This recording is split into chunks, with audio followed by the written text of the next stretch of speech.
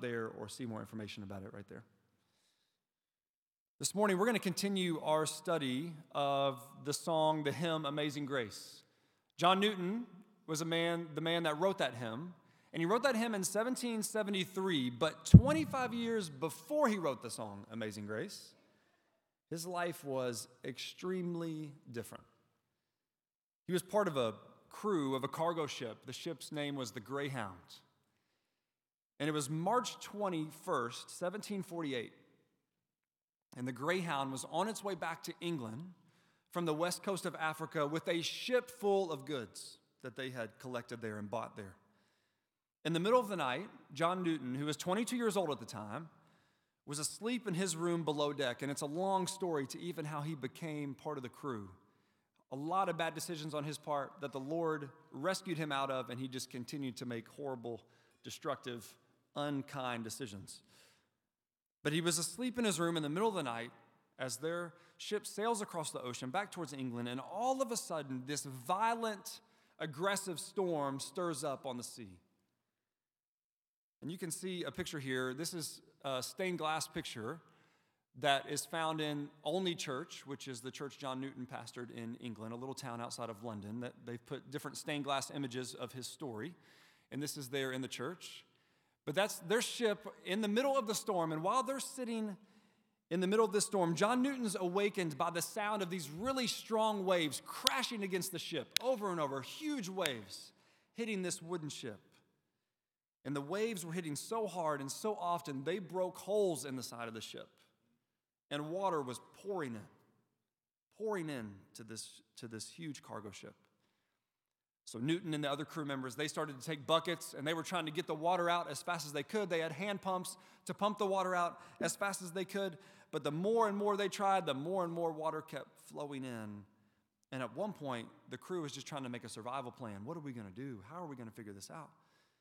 And Newton blurted out in the moment. They had come up with this plan, and John Newton blurted out in that moment, "Well, if this will not do, the Lord have mercy on us."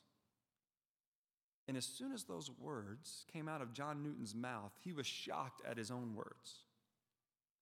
He wrote later in his life about that experience, and he talks about being shocked that the name of the Lord would even come out of his mouth in a good way.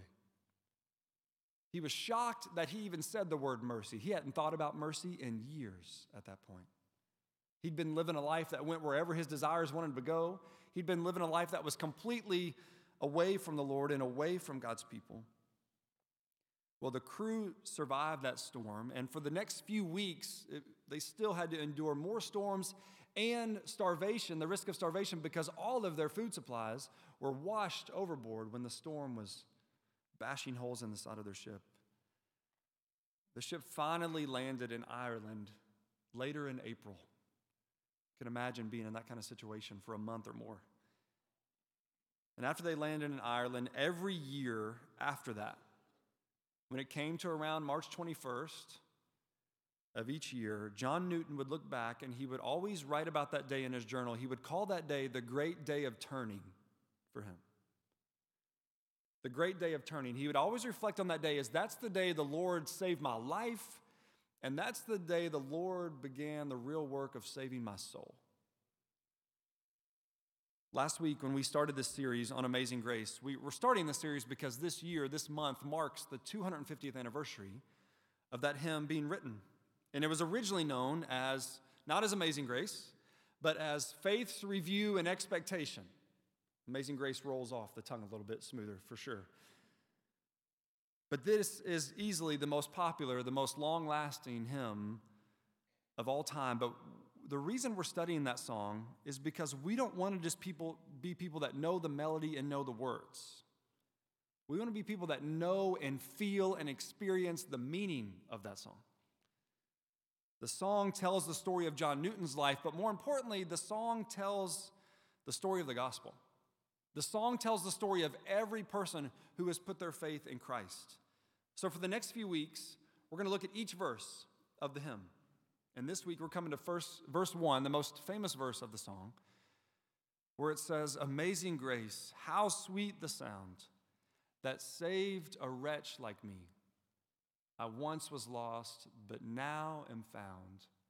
was blind, but now I see. We're going to see that God's grace saves. His grace is a grace that saves. We're going to see that clearly from the passage you've already heard parts from 1 Timothy chapter 1. So if you have a Bible, go ahead and turn there with me. 1 Timothy chapter 1. It's in the New Testament, and if you don't have a Bible but want to use the blue Bible in front of you, it's on page 991. 991.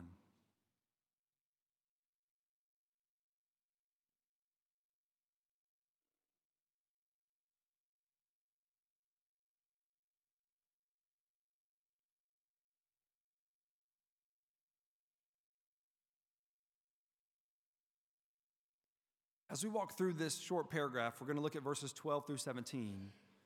We're going to see who God's grace saves, how God's grace saves, and why God's grace saves, all connecting us to this hymn and to our lives. So let's look at 1 Timothy chapter 1, starting in verse 12. The Apostle Paul writes, being led by the Holy Spirit, he says, I thank him who has given me strength, Christ Jesus our Lord, because he judged me faithful, appointing me to his service. Though formerly I was a blasphemer, persecutor, and insolent opponent, but I received mercy because I had acted ignorantly in unbelief. And the grace of our Lord overflowed for me with the faith and love that are in Christ Jesus. The saying is trustworthy and deserving of full acceptance that Christ Jesus came into the world to save sinners, of whom I am the foremost. But I received mercy for this reason, that in me, as the foremost, Jesus Christ might display his perfect patience as an example to those who were to believe in him for eternal life. To the King of the ages, immortal, invisible, the only God, be honor and glory forever and ever. Amen. So the first thing we're going to see, like I mentioned, is who grace saves. Who grace saves. Like Newton, the Apostle Paul never forgot his past. He never forgot what God's grace had rescued him from. And the more he remembered it, the more grateful he became. You see that in the very beginning of what we read. Look at verse 12 with me. Paul writes, I thank him who has given me strength, Christ Jesus our Lord, because he judged me faithful, appointing me to his service. Don't hear this as Paul bragging about how strong and faithful he is as a pastor or as a Christian. We know he's not bragging because he's not thanking himself for being this way. He's thanking Christ for making him this way. I thank him who has given me strength, he writes. At the time Paul wrote this letter, he had a really long track record of boldly and joyfully preaching the gospel and encouraging other Christians and obeying the Lord, not perfectly, but consistently. But Paul knows very well, and he wants us to know that he wasn't always that way. That's why he says in verse 13, he writes, though formerly I was a blasphemer, a persecutor, an insolent opponent. Though formerly, so he's saying, this is who I am now, but I wasn't always this way. This is who I am now, but this isn't who I've always been.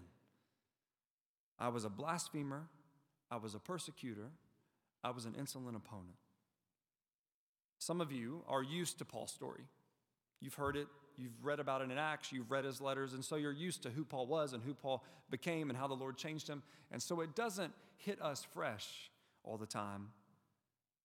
But if you don't know, and even if you do, I want you to think about this with me. When you first meet Paul in the Bible, in the book of Acts, his name is not Paul, it's Saul. And he's doing something very different than writing letters to Christians to help them walk with the Lord. Very different. He's holding, when you first meet him, the very first time you see him, he's holding jackets for a mob of people that are throwing stones at a Christian named Stephen to kill him. Paul's holding their jackets so they can do this. He goes on to be a man who drags Christians away from their homes and families and throws them in prison, not because they did anything illegal, but because they love Jesus and preach the gospel and believe what the gospel says. He threatened to kill anyone that lived and preached the good news of Jesus. His whole life was defined by opposing Jesus, pushing back on Jesus, turning his back on Jesus through his words because he was a blasphemer, through his deeds because he was a persecutor, he says. Even through his thoughts and his feelings, he was an insolent opponent. John Newton's life looked different than Paul's, but he was opposed to Jesus just like Paul was. Growing up, though, John Newton's mom taught him the Bible faithfully as a little boy. She would teach him over and over. She taught him verses. She had him memorize catechism. She taught him hymns by Isaac Watts and other famous hymn writers of the day. But John Newton's mom passed away when he was 11 years old. And from that point on, his dad, who was a ship captain, his dad brought him in to that business. And that led him down a path to where his life became worse and worse and darker and darker. His attitudes and his habits and his decisions were further and further away from the Lord. He writes later, you can read letters and things that he's written. He describes himself as a person who tried to find new ways to disobey God. He said, I was one who invented ways to sin. And he would mock and laugh at anyone who even talked about faith in the Lord or talked about Jesus. Your life may look nothing like Paul's did. Your life may look nothing like John Newton's did, or maybe it does, before God saved them. You may look like a really good person compared to them. But the truth is, sin is sin. Rebellion against God is rebellion against God. Disobedience to God is disobedience to God. No matter how good you or I may think we look compared to someone else, we all have an evil within our hearts called sin. We all have this natural bent away from the Lord and how he wants us to live. And it's not just a behavior problem. It's not just, hey, you and I do these bad things or we don't do good things. Let's just switch that and we'll be good. It's a heart problem. It's a soul problem. The reason this truth matters is because we will not understand why God's grace is so amazing if we don't see how hopeless and needy we are without it. God's grace will seem dull and boring and lifeless if we think we were pretty good on our own. God just brought us the final 10%.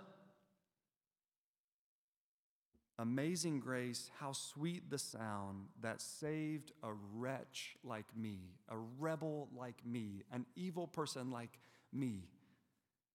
And the only reason any of us are not as evil as we could possibly be is because of the grace of God. This is not about an exaggerated negative view of ourselves. Might have come in here this morning hoping for a boost, a jolt, and I'm giving you the opposite. This is only part of the story, only part of the equation here. So this isn't about an exaggerated negative view of ourselves. It's about an accurate view of ourselves. It's about seeing who we really are, that, like John Newton says in his song, we're blind. We don't see God. We don't see ourselves. We don't see the world rightly. We're lost. We're not walking down the good path the Lord has designed for us to walk down without Jesus. On our own, we're broken. We're dead in our sin, we're separated from God, and we only deserve his punishment, his judgment. Even worse, no one in this room has the ability to fix it. None of us can fix this problem we each have for ourselves or for anybody else, for that matter. But the good news is, the description I just gave you is the exact kind of person grace is for. This is who grace is for. And that's what we see next. This leads us to from who grace saves to how grace saves. How grace saves. We know our sin. We see our separation from God like what Paul describes and Newton describes, and we see and sense in our own hearts. But we know it's not the end of the story. We know it's not the full message. Because Paul writes, that's who I was formerly. That's not who I am now. That's who I was, but that's not who I am anymore. So what made the difference? What caused him to have such a change?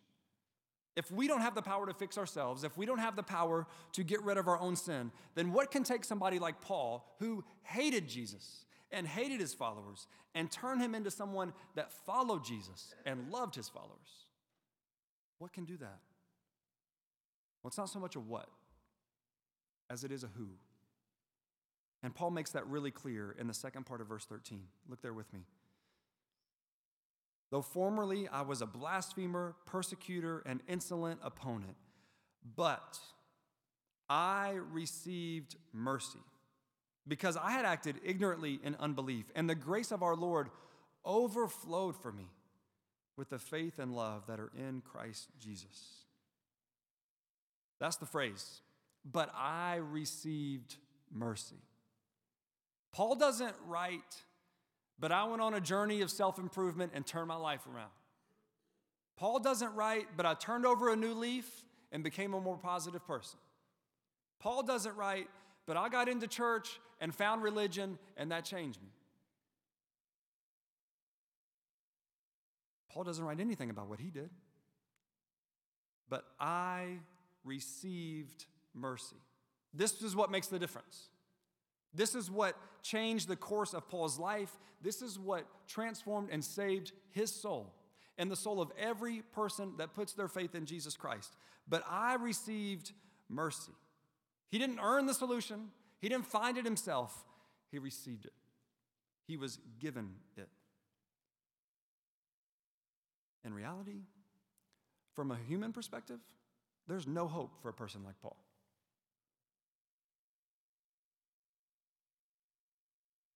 From a human perspective, why would you ever forgive a man who wanted to murder Christians? Humanly speaking, there's no hope for people like me and you. If just humanly speaking, there's no hope for us. If it was just up to us and we had to find the solution. But the phrase here, but I received mercy, it shows none of us are beyond the reach of God's mercy. None of us are. No one is. And Paul explains this. Look again at what he says in verse 14. And the grace of our Lord overflowed for me with the faith and love that are in Christ Jesus. There's our word, grace, amazing grace. The grace of our Lord overflowed for me with the faith and love that are in Christ Jesus. That phrase overflowed. God's grace was abundant. It was super abundant. It was more than enough. God had an overwhelming amount of grace for Paul. The truth is, God had more grace than Paul had sin. It's still true today. God has more grace than you have sin in your heart and in your life. We sang it earlier today. We sang earlier this morning. We sang His mercy is more. Praise the Lord. His mercy is more. That song was inspired by a letter that John Newton wrote. His friend was struggling with his own sin, struggling with doubts, and John Newton wrote to him, "Our sins are many, but His mercies are more. Our sins are great, but His righteousness is greater. We are weak, but He is power."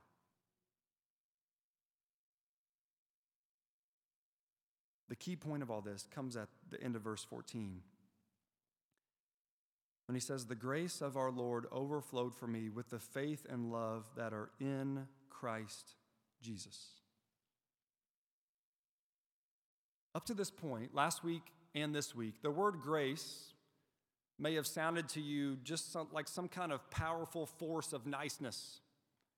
Might sound a little abstract, or just some kind of spiritual force that moves around the world. Maybe it's hard to understand because we throw around the word grace a lot in churches, and even in the culture, you'll hear the word grace.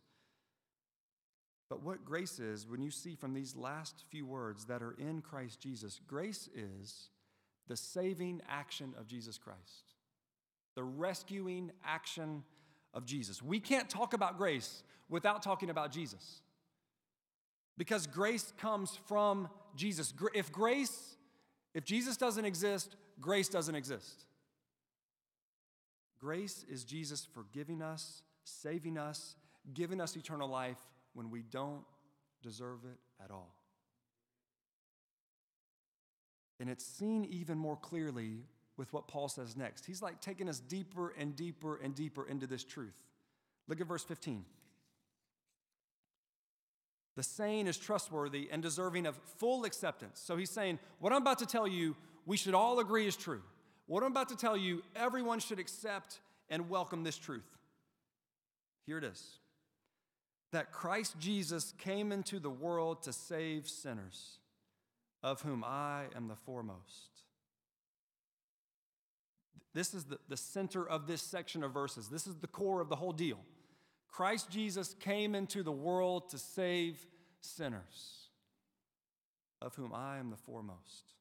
This is how God's grace saves. This is why God's grace is amazing. So if your heart feels dull to this, just take this in phrase by phrase for a second. Christ Jesus came into the world. This is why he showed up on earth. This is why he was born to Joseph and Mary in Bethlehem. This is why he left heaven to come to earth. This is his mission. Christ Jesus, the Son of God, the King of Kings, came into the world, the normal, messy, sinful, broken world. Christ Jesus came into the world, next phrase, to save sinners. He came into the world to save sinners. Jesus came to search out lost sinners and show them the way to salvation. He came to rescue those who believe the lies of sin and bring them to the truth. He came to revive those whose souls are dead and give them eternal life. Christ Jesus came into the world to save sinners. And you hear this truth all over the Bible. In Matthew chapter 1, the angel tells Mary and Joseph about their baby boy. You shall call his name Jesus, for he will save his people from their sins. In Mark chapter 2, Jesus himself says, I did not come to call the righteous, but sinners to repentance. Romans chapter 5, God shows his love for us in that while we were sinners, Christ died for us. This is how Jesus saves. He doesn't save in response to you and I cleaning ourselves up.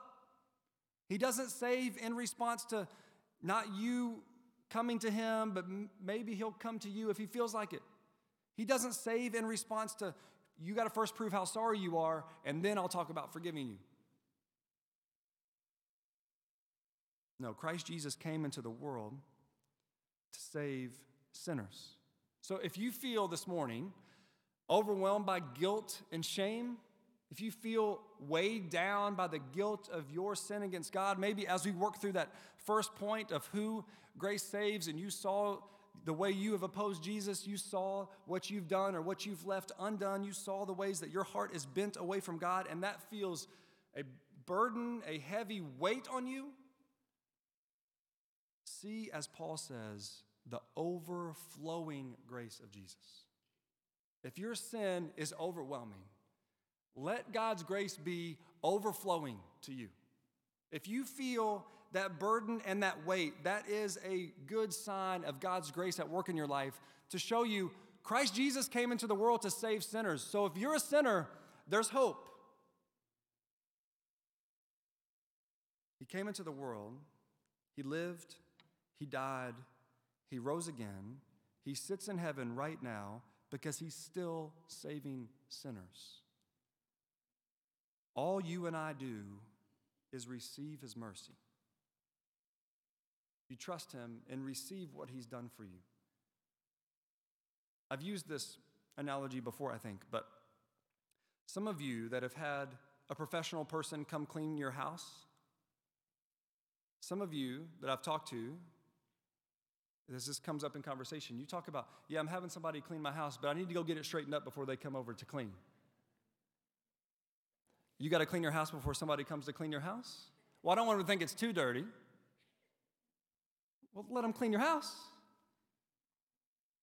But we feel this, I got to clean a little bit before I have somebody come and really deep clean. And I think some of us approach the Lord the same way. Well, let me kind of clean myself up a little bit, and then I'll come to him.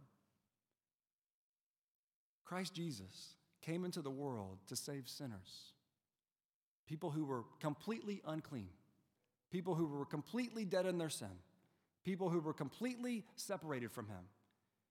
You don't have to take any steps towards him before he'll take a step towards you. He's already taken and done all the work that needs to be done for you to come to him. When he was hanging on the cross, some of his final words were, "It is finished." There's no more work left to be done. You come to him and you receive his mercy and you receive his grace, and your sins are cast as far as the east is from the west. They're thrown into the bottom of the ocean, never to be brought up again, past, present, and future. Isn't God's grace amazing? Who else would do this? I would not do this for another human being if you really tested me on it.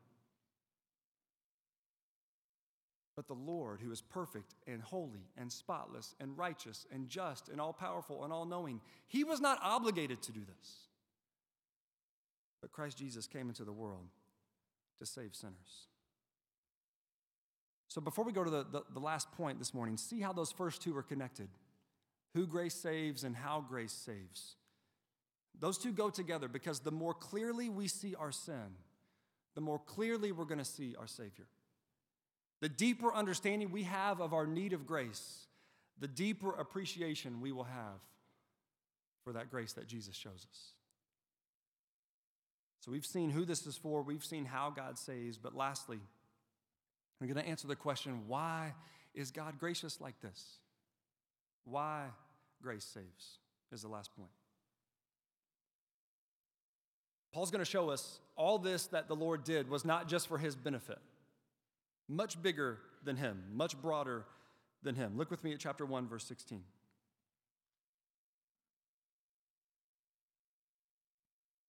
But I received mercy for this reason. For this reason, here's why. That in me, as the foremost, Jesus Christ might display his perfect patience as an example to those who were to believe in him for eternal life. For I received mercy, same phrase he used up in verse 14, verse 13. He says it again, but I received mercy for this reason. The Lord showed his amazing grace to Paul for your benefit, for my benefit, for your good, for my good. He says it was that Jesus Christ, that in me, Jesus Christ might display his perfect patience as an example, a model, a picture for those who were to believe in him for eternal life. Grace saves, and God's grace saved Paul to give a powerful example of the patience of Jesus. The saving work of God's grace in Paul's life shouts to us across all the years between then and now. Paul shouts to us, and he's saying, if Jesus had enough grace for me, the worst sinner, as he sees himself, then surely he has enough grace for you. If Jesus was patient with me and saved me, surely he is patient with you and will save you. This truth is meant to bring deep encouragement for your own heart, for your own soul, but it's also meant to bring you some encouragement for other people that come to your mind. For those of you that already have trusted Christ, the Lord has saved you. The Lord's shown you his amazing grace and saved you. There's people in your life who don't yet know the amazing grace of Jesus. There's people in your life who are still blind and lost without him. Hear the encouragement that Paul's writing. Jesus has displayed his perfect patience as an example to those who were to believe in him for eternal life. Keep praying for those people. We've talked about before as a church, us just identifying one person we know that doesn't know Christ and praying for them every day that the Lord would save them. One person. And I know you pray and you pray and you pray, and then you kind of grow tired of praying because it doesn't seem like the Lord is doing anything. Remember Jesus' perfect patience. Keep praying. Keep looking for ways to tell them about Jesus because God's arm is not too short to reach them. Well, maybe they've just run too far. You can't run too far, but His grace can't bring you back. His grace is not too weak to rescue them. There's no shortage of mercy in God's kingdom. The grace of God, the mercy of God reaches down to the lowest of the low, and anyone who's looking for mercy and grace will find it in Christ. Paul's teaching us here through his own story that the Lord shows grace in this way, and he's teaching us this so that we'll know, as author Jerry Bridges writes, no one's so bad that they are beyond the reach of God's grace, and no one's so good that they are beyond the need of God's grace. So wherever you see yourself on that spectrum, you're good, you don't really need God's grace, you don't need Him to forgive you, you feel like you're doing this pretty well, or you feel like you're so bad there's no way the Lord would ever forgive you. Neither thought is true. Don't believe everything you think. Trust what the Lord says in His Word. No one is so bad they are beyond the reach of God's grace, and no one is so good they are beyond the need of God's grace. Jesus' patience is perfect, and He is being patient right now to give some of you the opportunity to come to Him, to confess your sin, to receive His mercy. That can happen today. Just maybe seems like a normal Sunday, normal church service, no big deal. It's not as flashy or whatever as you thought. God does work like this in just the normal, mundane moments of life. You can trust Christ and receive His mercy today. And for all that respond to Christ in this way, the only response, in light of all that we've seen this morning, is worship. It's praise. It's lifting high the name of Jesus. And that's what Paul does. It's almost like as you're reading through this, Paul's been rehearsing his past. He's been thinking about what the Lord has done, and he can't help but just praise Him. He says in verse 17, to the King of the ages, immortal, invisible, the only God, be honor and glory forever and ever. Amen. The eternal God, who is the King of the universe, whose power created the galaxies, who exist above time and space, that God has graciously decided to stoop down and extend to sinners like me and like you a salvation that cannot be found anywhere else. There is no other source of grace but Jesus Christ. And the realization of how desperate our situation was, and yet how generous God is towards us, causes us to bow before Him and say, glory and honor to you forever and ever. God's grace saves. He saves sinners. He saves sinners through Jesus. He saves sinners through Jesus to show His patience and spark His praise. And some of you are saying, I know everything you've said up to this point. You did not tell me one new thing. What's the big deal? Why is this so amazing? Well, we all need to, like Paul did, like John Newton did, we need to remember. We need to remember what it was like when we didn't believe. You need to remember the grace God has shown you over and over. John Newton was so stuck on and so passionate about remembering that in his study, I showed you a picture of his house last week where he lived in Olney. And in his study, in the attic of that house was his study, he had this plaque put above the fireplace. And on this plaque, there were two verses. The plaque is still there in the house today. You can see it above the fireplace there. You can't see the verses, but one of them's from Isaiah, and one of them's from the book of Deuteronomy. And it's Deuteronomy 15:15. And that verse says this, you shall remember that you were a slave in the land of Egypt, and the Lord your God redeemed you. He put that in his study so he would see it every day. You shall remember that you were a slave in the land of Egypt, and the Lord your God redeemed you.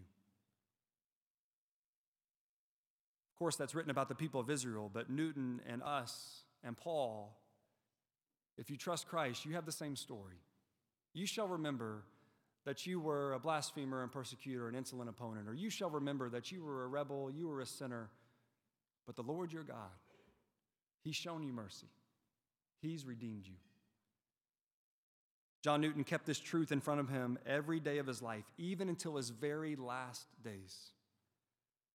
I'll tell you more about his story as we go through this series, but some of his most famous lines come from things he said at the very end of his life. His friend William Jay was visiting him because he was about to pass away.